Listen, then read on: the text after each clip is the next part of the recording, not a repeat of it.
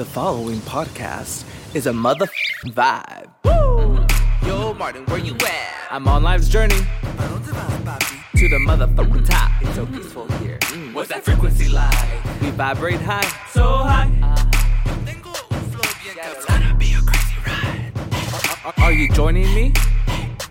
Vamos. Let's go!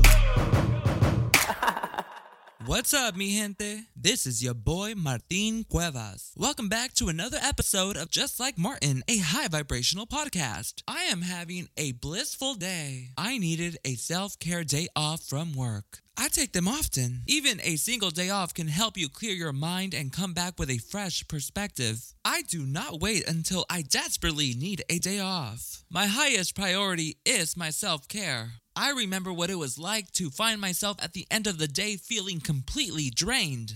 I used to wonder, how in the hell am I going to fit in self-care on top of my day-to-day duties, commitments, and activities? You are not alone if you are asking yourself this similar question. In this week's episode, I'm getting into why everyone gets self-care wrong, and I will share my best tips for implementing self-care practices that actually work. Are you ready to turn up your frequency with me?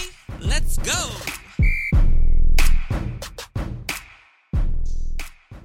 How many of us are guilty of moving rapidly through our day, crossing things off your to-do list, getting errands done, only to find yourself feeling completely drained and annoyed at the entire world? I have a feeling many of us can relate. The day-to-day pace of modern society makes it so that we are spending most of our time disconnected and overexerting ourselves. The concept of self-care can be different from person to person, but on a fundamental level, practicing self-care means taking care of yourself physically, mentally, and emotionally. Oh, and even spiritually and sexually. As simple as it may sound, many of us pay little attention to self-care, but we should, as it can affect our mental health. It is important to take time to do things for our well-being to refresh and recharge so we can feel and be at our best. So why do most people get it wrong? Most of us have heard about self-care. We know it is vital. We may even know a few things that we should do for self-care.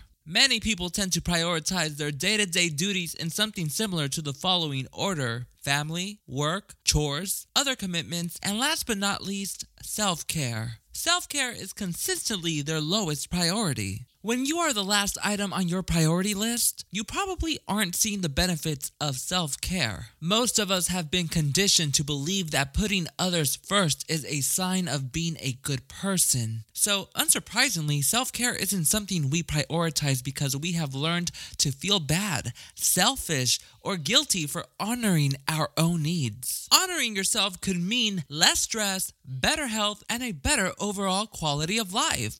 Whenever I express my deep love and appreciation of my self-care practices, people are often impressed and it surprises me. But at the same time, I understand why. Once upon a time in my life, I was overworking myself. I had a poor diet. I had no time for exercise. I was partying every damn weekend. I felt like shit most of the time. I was complaining with everyone else that was complaining and doing exactly what I was doing. At the time, self-care was something I saw in the future when I had more time and money. That is not the correct mindset. Why not now? It is an investment that will change your life. I had to eliminate my distractions and begin taking action, taking steps toward my goals no matter how small that step was.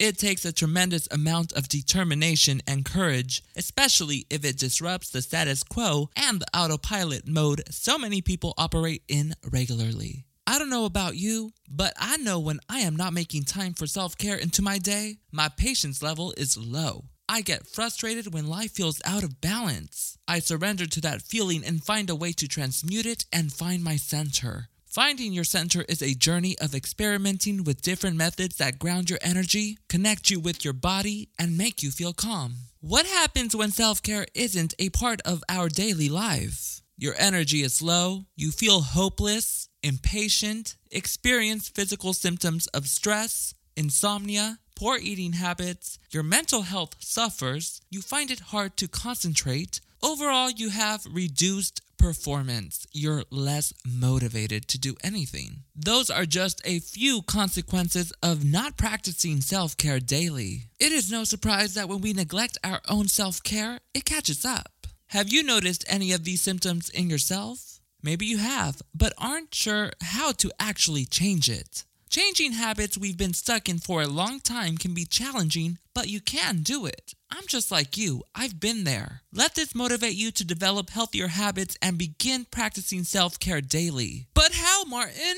I know what you're thinking. Self-care relies on self-awareness. It helps you recognize patterns in your emotions and identify which activities are necessary for your well-being. Ask yourself the tough questions to identify the things that mean the most to you. Change your mindset. Adopting a gratitude mindset puts you on the path to achieving the highest level of self-care. Become aware of your body. The body and mind have a unique connection. Practicing self-care into your daily routine is not only vital for your mental health. Research suggests the more we practice self-care, the more confident, creative, and productive we are. Not to mention, we also experience more bliss, make wiser decisions, build stronger connections, and communicate our needs more effectively. Your self-care options will depend on what works best for you, what you enjoy, your energy levels, personality, and other factors. Never feel guilty about taking care of yourself. Self-care is not only about spa days. While that is a great way to take care of yourself, self-care is much more than that. Our self-care practices should help us bring our best selves to our relationships, commitments, work, and other areas of our life. It should bring us profound peace and bring us into total alignment.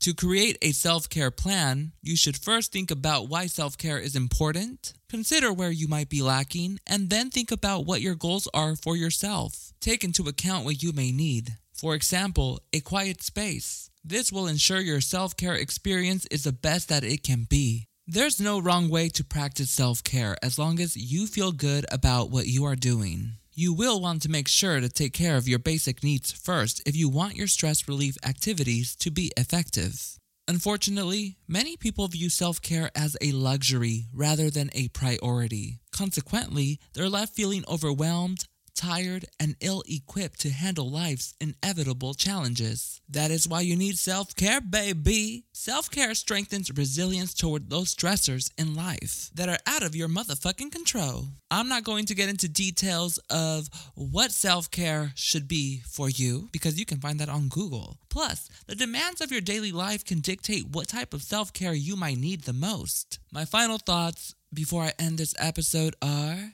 that self-care isn't a one-size-fits-all strategy. It will be customized to what is currently going on in your life. Do not wait until you've reached a breaking point. The goal is to prevent that by taking steps each day to make sure you are getting what you need to deal with the stress you face daily. Please do not let this stress you out. Loosen up. Have fun with it. Let's take a moment to take a deep breath.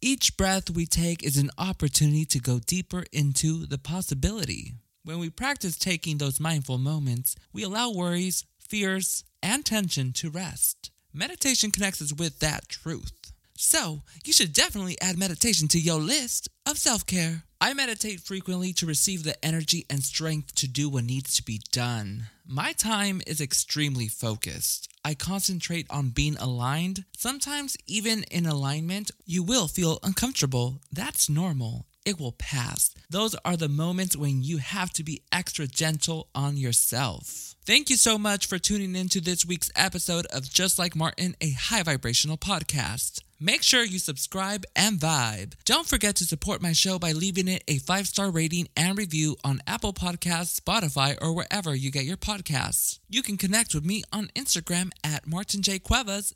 MartinJCuevas. Guess what I'ma go do now? You guessed it, practice more self-care. Peace!